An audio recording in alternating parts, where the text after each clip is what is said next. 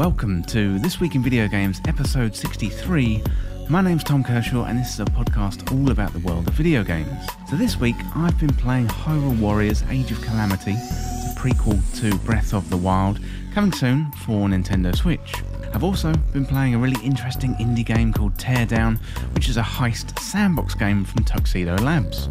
I've also been playing a whole load of F-Zero for a new entry in my History of series. So, it's a busy show, let's get to it.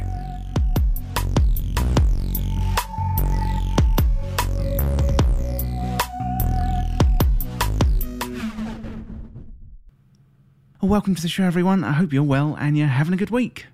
Now, I'm good this week, and we're only a few days away from the next generation deluge of games and next generation consoles with the PlayStation 5 and the Xbox Series X. I can hardly contain my excitement, to be honest. I'm still hopeful of securing an Xbox Series X, but I doubt if I'm going to get one in time for day one here in the UK. I did read some reports that more consoles would be available on launch day on November the 10th, and one website I have found which is really useful is called Stock Informer. I think it's only available in the UK. I don't know if you know about that one, but if you're looking to bag a next generation console, then maybe that website is a good tool for you. So I am getting a PS5 on day one, and I got my confirmation from Game last week. And I also managed to pick up Demon's Souls, an extra controller, Spider-Man Miles Morales for the day one launch. And I think I'm going to get the controller and the games before the console, so I'm just going to have to imagine what that haptic feedback feels like. And it kind of takes me back to when I was a kid and I really wanted a Game Boy, and I ended up making one out of a sponge and pretending that was an actual Game Boy. So that kind of gives you a bit of a picture of how obsessed I was as a kid. So also, next week there are some big releases. We've got Destiny 2 Beyond Light coming out on November the 10th. Got Assassin's Creed Valhalla, got Godfall. So there is a big Destiny 2 focus on the This Week in Video Games YouTube channel. So I'm really looking forward to that one. And Godfall 2. That has also got me really hyped. So let me know what you're looking forward to concerning next gen, either down there in the comments on YouTube or get in contact with me on the podcast through patreon.com/This Week in Video Games, where you can contribute to the show with questions, comments, and video game stories too. So always really good to hear from you. Right, that is enough of my waffly intro today. Let's get into what I've been playing this week. So this past couple of weeks have been a busy one. So Nintendo released a demo out of the blue for their new Hyrule Warriors Age of Calamity game. So I've never really been into Dynasty Warriors or tried out that style of game, so I was interested to jump in and see what the fuss was all about.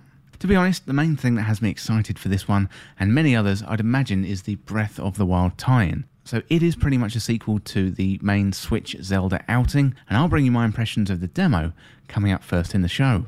I've also been playing Teardown, so this is a new heist sandbox game from Tuxedo Labs. And this one caught my eye earlier on in the summer with its unique physics and destructible environments. Looks really cool indeed, and I'll bring you my first impressions of that later on. So given we are thinking about launch titles and new consoles over the next week or two, I thought it'd be really good to revisit a launch title from my childhood, and I went back to play a whole bunch of F-Zero from the SNES and delved into the history books too. So this was one of my favourite games, and it was the first step to bring arcade graphics and sound into the home. Yes, you used to have to go to arcades and pay extra money to experience great graphics and sound. And finally this week, a game was released recently on Xbox Game Pass, which I think you should play if you haven't played it before. It's called Day of the Tentacle. So this is another one from my childhood, and also one of the best, if not the absolute best, point-and-click adventure games that there ever was.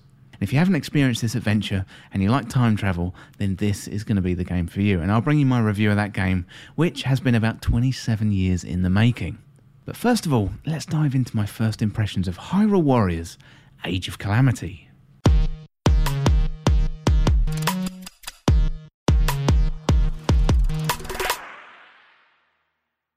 Hyrule Warriors Age of Calamity has got a demo out on Nintendo Switch, which is free to download ahead of the launch on November the 20th. Much more Breath of the Wild than its predecessor Hyrule Warriors, Nintendo have done a great job of marketing this one as a Breath of the Wild prequel, and it's got fans hyped up, and I really look forward to the release.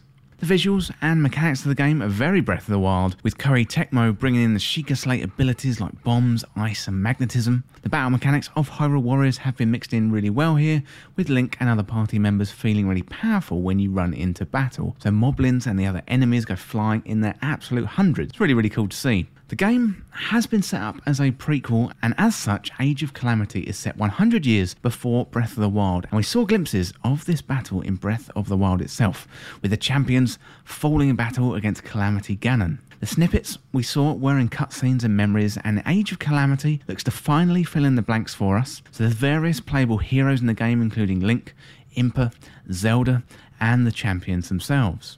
I'd not played Hyrule Warriors previously, but the battle system is super fun, and actually I had a lot more fun than I thought I was going to. You face off against waves of enemies in their hundreds, much more than you'd face in a standard Zelda game. Battles take place on a map around Hyrule, with a map filled with friendly and enemy foes too. There's pockets of enemies, but there's also objectives marked on the map where you have to either secure a location or take out a bigger enemy, or there's some kind of objective. So in the demo, there's a great battle with a Guardian where you have to enable these sleeping Guardians with the help of Zelda, Impa and a mini time-travelling Guardian too.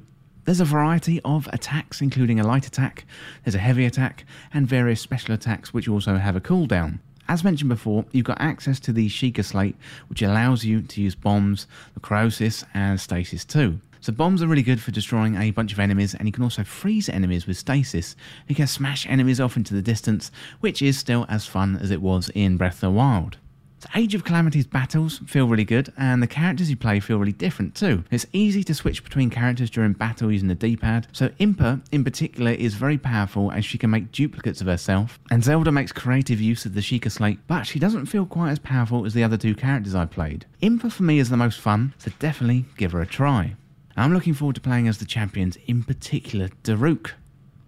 So related to the narrative in the game, there's a mini Guardian that can travel through time, and he appears to be in Hyrule Castle sometime in the future, and then hops into a wormhole to escape a big Guardian. The narrative is super interesting, as you pretty much know the fate of the champions, Link and Zelda. Similar to Star Wars Rogue One, tragedy does await, but how we get there is going to be full of twists and turns. At first, I wasn't really sure about this release, not having played the other titles like Dynasty Warriors or Hyrule Warriors. I wasn't really too sure about this Zelda spin-off. But the fact that Nintendo has given arguably their top name to a third party says a lot, which no doubt Nintendo will be across much more than ever before. And the great thing about the demo is you can jump in without having to make that expensive commitment.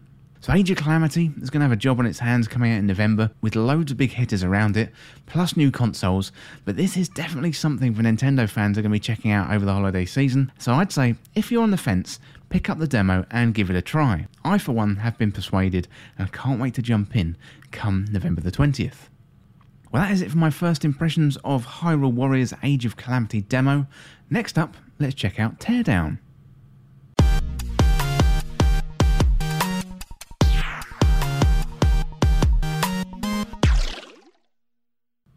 Teardown is a heist game in a fully destructible world where you can use anything from vehicles or explosives to create shortcuts. Originally shown off in the summer during one of Jeff Keighley's streams, I remember being hyped the first time I saw it. Now it's out for early access release on Steam, and the following are my first impressions of Teardown. So Teardown is a strangely exhilarating game. You can smash, break and bust through walls in an environment that's similar looking to Minecraft, but with updated textures and environments. It's first person, and you've got a few tools like a hammer, a spray can and a fire extinguisher to cause mayhem and ultimately escape from each level with the goods on a pre-planned optimum path. At first it feels like a really good, well-polished tech demo, but the game has two central modes. So you've got a general sandbox that you can simply play around with the physics, smashing, jumping and literally tearing down all manner of buildings and environments. There's also the campaign mode where you're a thief, you're down on your luck and you're needing some extra cash for the family. The main objective in each level is to scout out the area and find the valuables and plan the fastest route to obtain all the valuables before making it off in your getaway car. You're going to have to be fast though, because once you trigger that security system by touching one of the items you're required to collect, you generally have 60 seconds to speed through the rest of the level, pick up what you need before making a getaway. Optimum paths can be found by smashing walls with trucks, banging holes in the side of houses with your hammer, or driving vans into lakes to provide makeshift bridges. Once you set up your path, then it's a race against the clock to get out of there. So tasks, they do vary. In the opening hours of the game, you're handheld through various tools and mechanics, and when you're dropped into a level for the first time, it's all about finding the location of the valuables, or perhaps you have to knock down something completely. Keep an eye on the objectives and the fail states though, as sometimes you trigger security systems that are going to make you fail fast. So I picked up a blowtorch after the first mission, used it straight away on my second mission, only to find that fire would set off the security alarm, so that was a bit of a no-no. The exciting part of this game though is the race to the exit. So you're going to be scouting out the locations for the items, and then it's about planning your optimum route through the existing building. You may have to run up some stairs, so perhaps busting a hole in the wall or clearing a building completely off the map is going to help you gain that extra 5 seconds that you need to get to your van to make a clean getaway. And if you don't make it before the timer runs out, then the cops show up in their helicopter and you have to start all over again. And you're likely going to spend plenty of time surveying and preparing, and maybe even practicing your runs. Some of the solutions can be really surprising. There was one job I was on where I had to get a couple of saves out of a building and into the sea, so I had to destroy some ownership records on a pier to make room for my friend's yacht, as you do. I casually went up to the building and smashed a hole in the wall rather than going through the door, and then I went up the stairs to only find I couldn't move the safe with just my hands or my tools. No worries though, I ran outside to find a truck, drove it through the building and found the safe dropped neatly into the top of the truck just as I ran into the house. Then I drove that off the pier and into the sea. Job done. So the environment physics feel really good, and it's one of the big selling points of this game. So close up, there's not too much fidelity as it gives off a similar feeling to the world of Minecraft, although that is kind of selling it a little bit short as there are much better textures here. So Minecraft is the obvious comparison as everyone can relate to that blocky world in a first-person 3D space. You can knock down houses brick by brick with your hammer or burn places down with a blowtorch, and the fire simulation feels really good and realistic. Again, when I was on that pier early on in the game, I had to destroy a whole building, and at this time I didn't know about the fire alarm warning. So I went about my business and set the whole place on fire. And much to my surprise and horror, the fire spread easily from one building to another. Sometimes the physics can feel a little bit weird when you knock down the perimeter of a building and the thing is kind of still standing on a tiny little sliver of structure. However, there's nothing more satisfying than bulldozing a warehouse and especially creating an optimum route for a whole bunch of warehouses to help me get that clean escape route. There's much more of a story to this game than I was expecting, so you've got your sandbox mode, which is great for playing around. However, after a few minutes smashing and understanding how I can interact with the environment, I needed an objective to sink my teeth into. The campaign mode is great, building tension with the heist mode, and then the tense music during the planning phase, building up to dramatic music during the 60-second getaway sequence. You'll likely fail a few times, which creates an element of time trial against yourself, and it's really satisfying to gather everything, reach that goal with only a few seconds remaining. So Teardown provides you with plenty of tools to aid your destructive habits. So when you start out, you've got a hammer, an extinguisher and a spray can. You can also get into cars, trucks, bulldozers and boats too. So each vehicle has a health bar, so smash something too much and it's simply going to be useless to you. I did notice the water effects look really good in this game. Initially, on first inspection, you could write this off for having simplistic graphics, but look closer and you're going to see something refined and in high fidelity. So I am really enjoying my time with Teardown. I was hyped when I first saw it, and now I've played the game, which is currently available in early access on Steam. I'm even more excited and I can't wait to get back to it. It's something that you can quickly dip in and out of with the sandbox mode, or you can have extended play sessions through the campaign. This might be good after a tough day at work, go into Teardown, smash up a few things and help relax like a 21st century squeeze ball. I'm certainly enjoying my time with it, and it's definitely one that I can recommend you try. So the game was developed by Tuxedo Labs, it's available on PC via Steam Early Access, and was originally released on the 29th of October 2020. Well, that is it for my first impressions of Teardown. Really enjoy it. Definitely recommend you go out there and try it. Well, next up, let's have a look at the all-platform charts. So at number 10 this week, we've got Minecraft Dungeons. That's down 3 places from last week's number 7. At number 9 this week, we've got a new entry, and this one is the Dark Pictures anthology Little Hope, no doubt boosted by Halloween. Number 8 this week, we've got Ring Fit Adventure. That's down 2 places from last week's number 6. Number 7 this week, we've got Pikmin 3 Deluxe, and that is another new entry there at number 7. Number 6 this week, we've got Super Mario 3D All-Stars, down 1 place from number 5. Number 5 this week, we've got Minecraft, down 2 places from last week's number 3. Number 4 this week is Mario Kart 8 Deluxe, holding steady there at number 4 from last week. Number 3 this week is Animal Crossing New Horizons, down 1 place from last week's number 2. And number 2 this week is the final new entry with Watch Dogs Legion, and still at number 1 this week we've got FIFA 21, so still selling well there for EA. But just quickly looking at the top 10 charts this week, Nintendo absolutely dominating. So Animal Crossing at number 3, Mario Kart 8 Deluxe at number 4, Super Mario 3D All-Stars at number 6, Pikmin 3 Deluxe at number 7, and Ring Fit Adventure at number 8. So Nintendo absolutely crushing the top 10, and no wonder they're sitting pretty going into next gen. They don't even really have to do anything. And I saw Nintendo up their projections for 2020-2021 this week, so they are sitting pretty relaxing at the moment, just kind of waiting for the next generation consoles to come out. So talking of next generation consoles and Nintendo, next up, let's have a look at the history of F-Zero.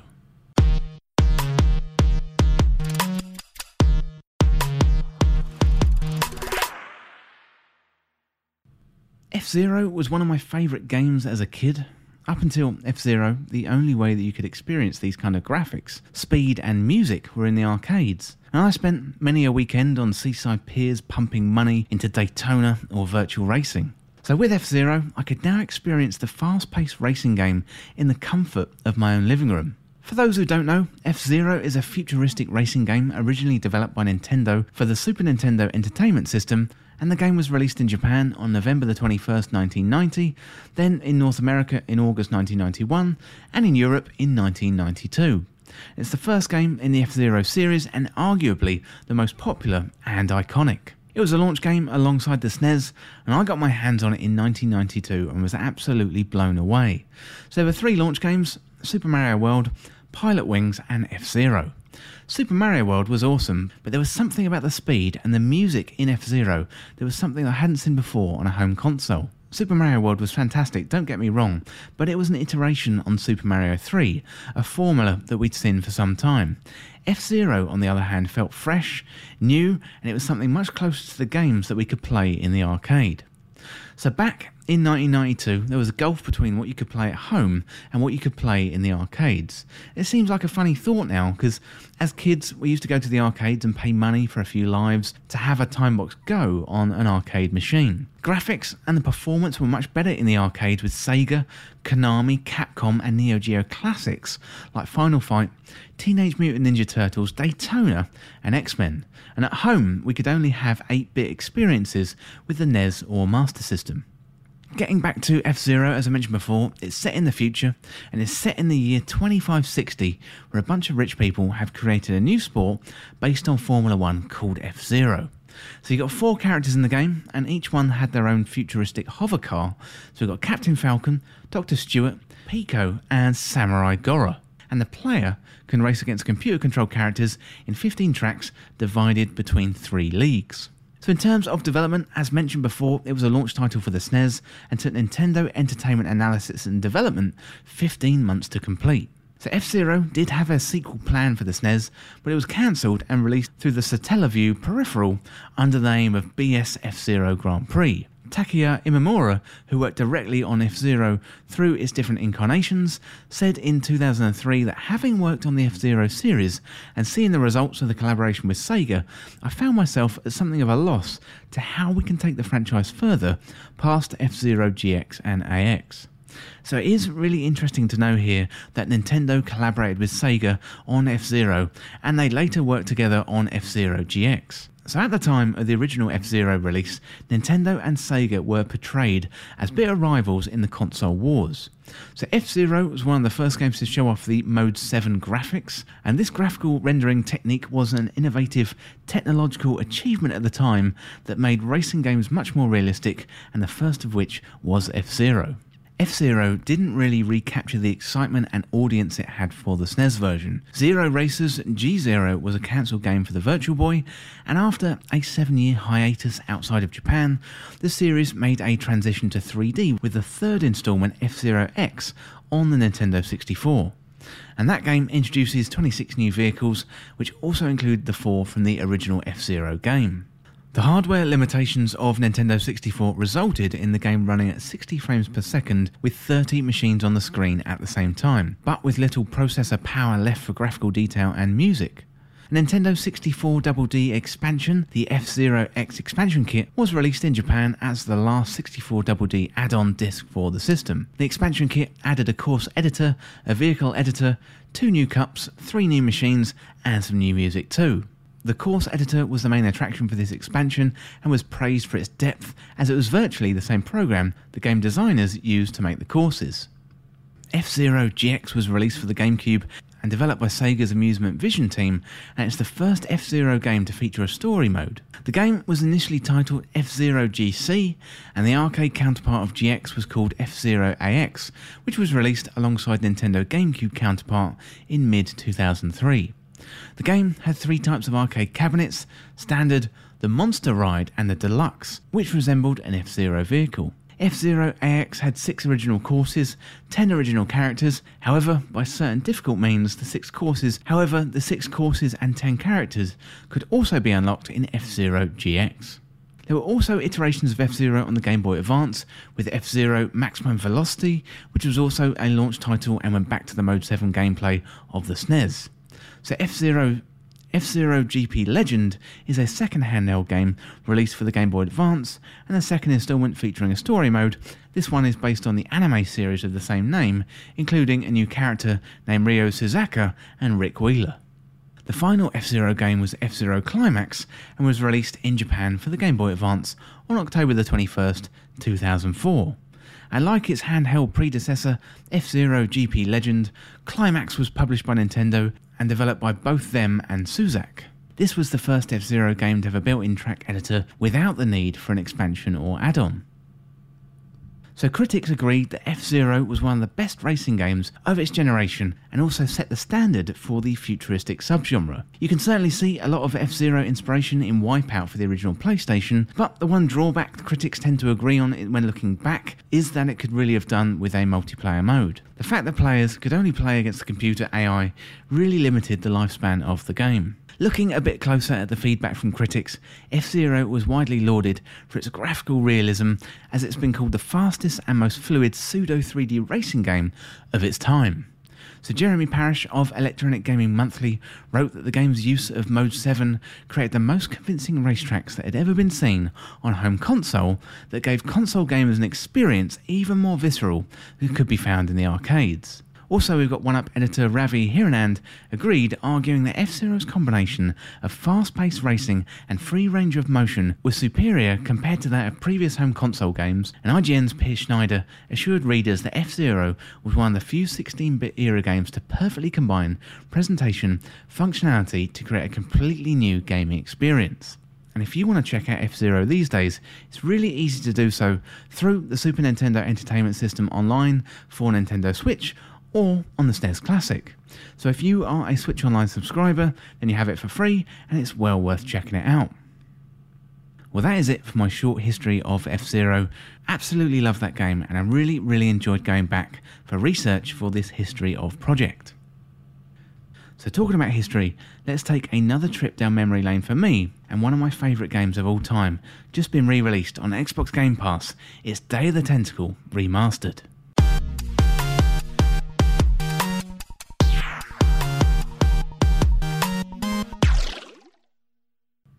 Day of the Tentacle is arguably one of the best point-and-click adventure games ever made, with themes of time travel, icons from history, a mad scientist, lovable characters, and also an evil tentacle too. It's just arrived on Xbox Game Pass, so if you've not heard of Day of the Tentacle, now is the perfect time to jump in.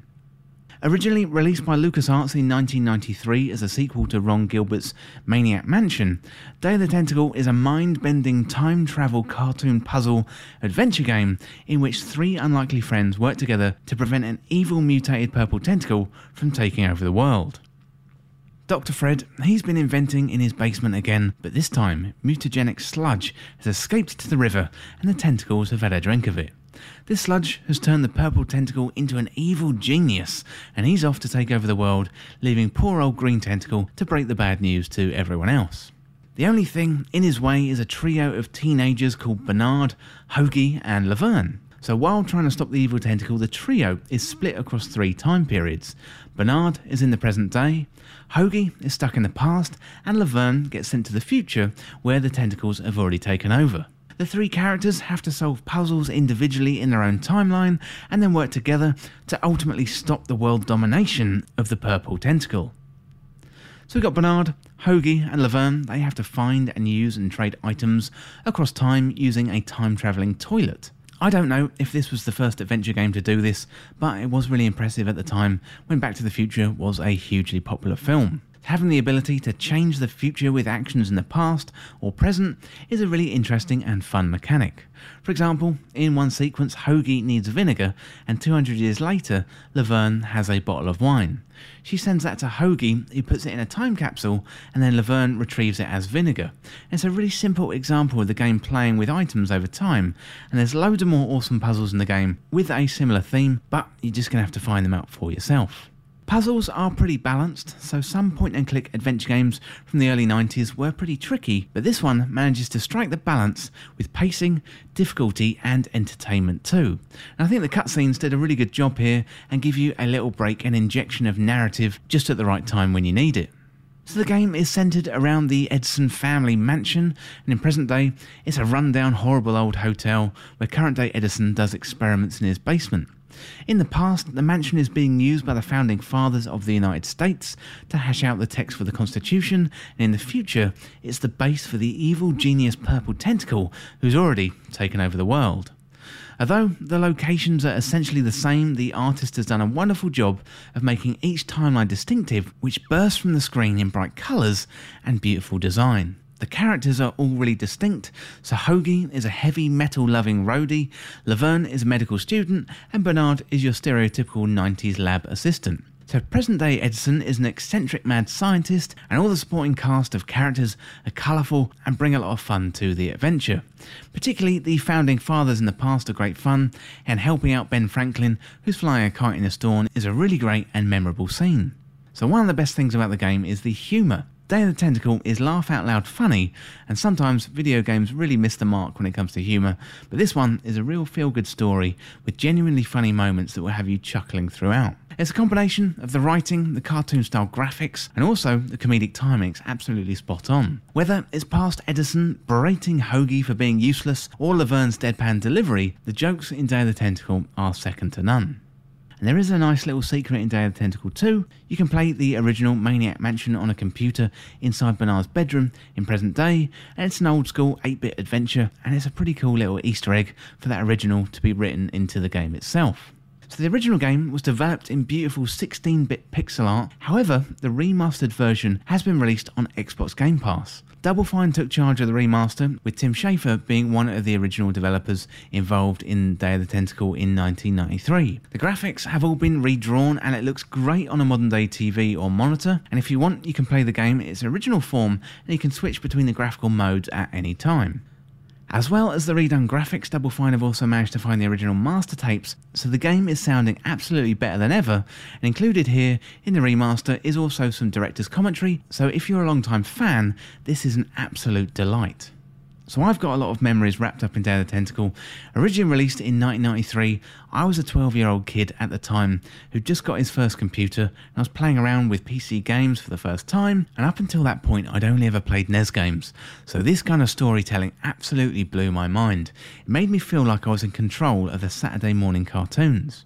Day of the Tentacle is by far one of the best point-and-click adventure games ever made. With it now being on Xbox Game Pass, it is more accessible than ever, and hopefully it will be opened up to new audiences and enjoyed by the masses. If you enjoy time travel and cartoony wacky adventures, definitely give Day of the Tentacle a go. You won't be disappointed. So the remaster was developed by Double Fine, is available on PC, Xbox One, PS4, iOS and Mac, but I played the game on Xbox Game Pass on PC, originally released on the 22nd of March 2016, although the original game came out in 1993. Well, that is it for my review of Day of the Tentacle Remastered. Next up, let's have a look at what we got coming out in the next few weeks.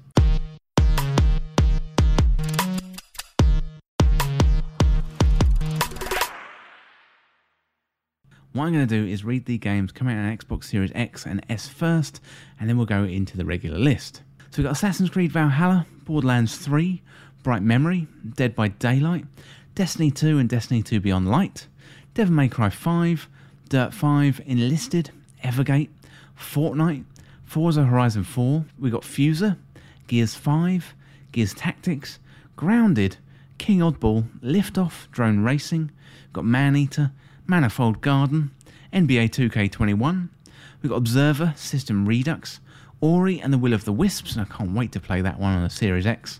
We've got Planet Coaster, Console Edition, Sakuna of Rice and Ruin, Sea of Thieves, Tetris Effect Connected, The Falconeer, Warhammer, Watch Dogs Legion, WRC 9, and then we got the consoles themselves, the Xbox Series S and the Xbox Series X. Whew, that was a long list. We've also got Yakuza, Like a Dragon, and we've got Yes Your Grace. So next up, I'm going to go into the PlayStation 5 games, and do remember there are different launch dates for PlayStation 5 across the world, so do check in your local area when that's coming out. So here in the UK, for example, we are not going to get the PlayStation 5 or the games until the 19th, but they are going to be released in America and Canada and other places around the world on the 12th of November. So first of all, let's go through the games. So we've got Assassin's Creed Valhalla, Astro's Playroom, Borderlands 3, Bugsnax, of course, Demon's Souls, Destiny 2, Destiny 2 Beyond Light, Devil May Cry 5, Dirt 5, Esports Life Tycoon, we've got Fortnite, we've got Godfall, Just Dance 2021, Maneater, we've got Marvel's Spider-Man, Miles Morales, NBA 2K21, Observer, System Redux, Planet Coaster, Console Edition, we've got the PS5 and the PS5 Digital Edition, we've got Sackboy, A Big Adventure, The Pathless, Watch Dogs Legion. Then on the 13th we've got Call of Duty Black Ops Cold War. Also on the 13th we've got Kingdom Hearts Melody of Memory. That one is coming out on PS4, Xbox One and Switch. We've got Monster Truck Championship, that's coming out on Switch on the 19th. We've got Star Renegades, that is on Xbox and Switch. We've got Hyrule Warriors Age of Calamity, that one's coming out on the 20th. And finally we've got Katamari Damacy Reroll, that one is coming out on PS4 and Xbox One on the 20th too. Well, that is it for this week's episode. And if you want to get involved in the show, contact me through patreon.com/thisweekinvideogames or check out the latest on the website. Send in your questions, your comments and your video game stories. I'm always interested in hearing from you. I'm also available on Twitter, Facebook, YouTube and Instagram, so search This Week in Video Games on your favourite platform and join in that conversation. Well, thanks so much for listening. For more This Week in Video Games content like this, subscribe on YouTube and share with a friend.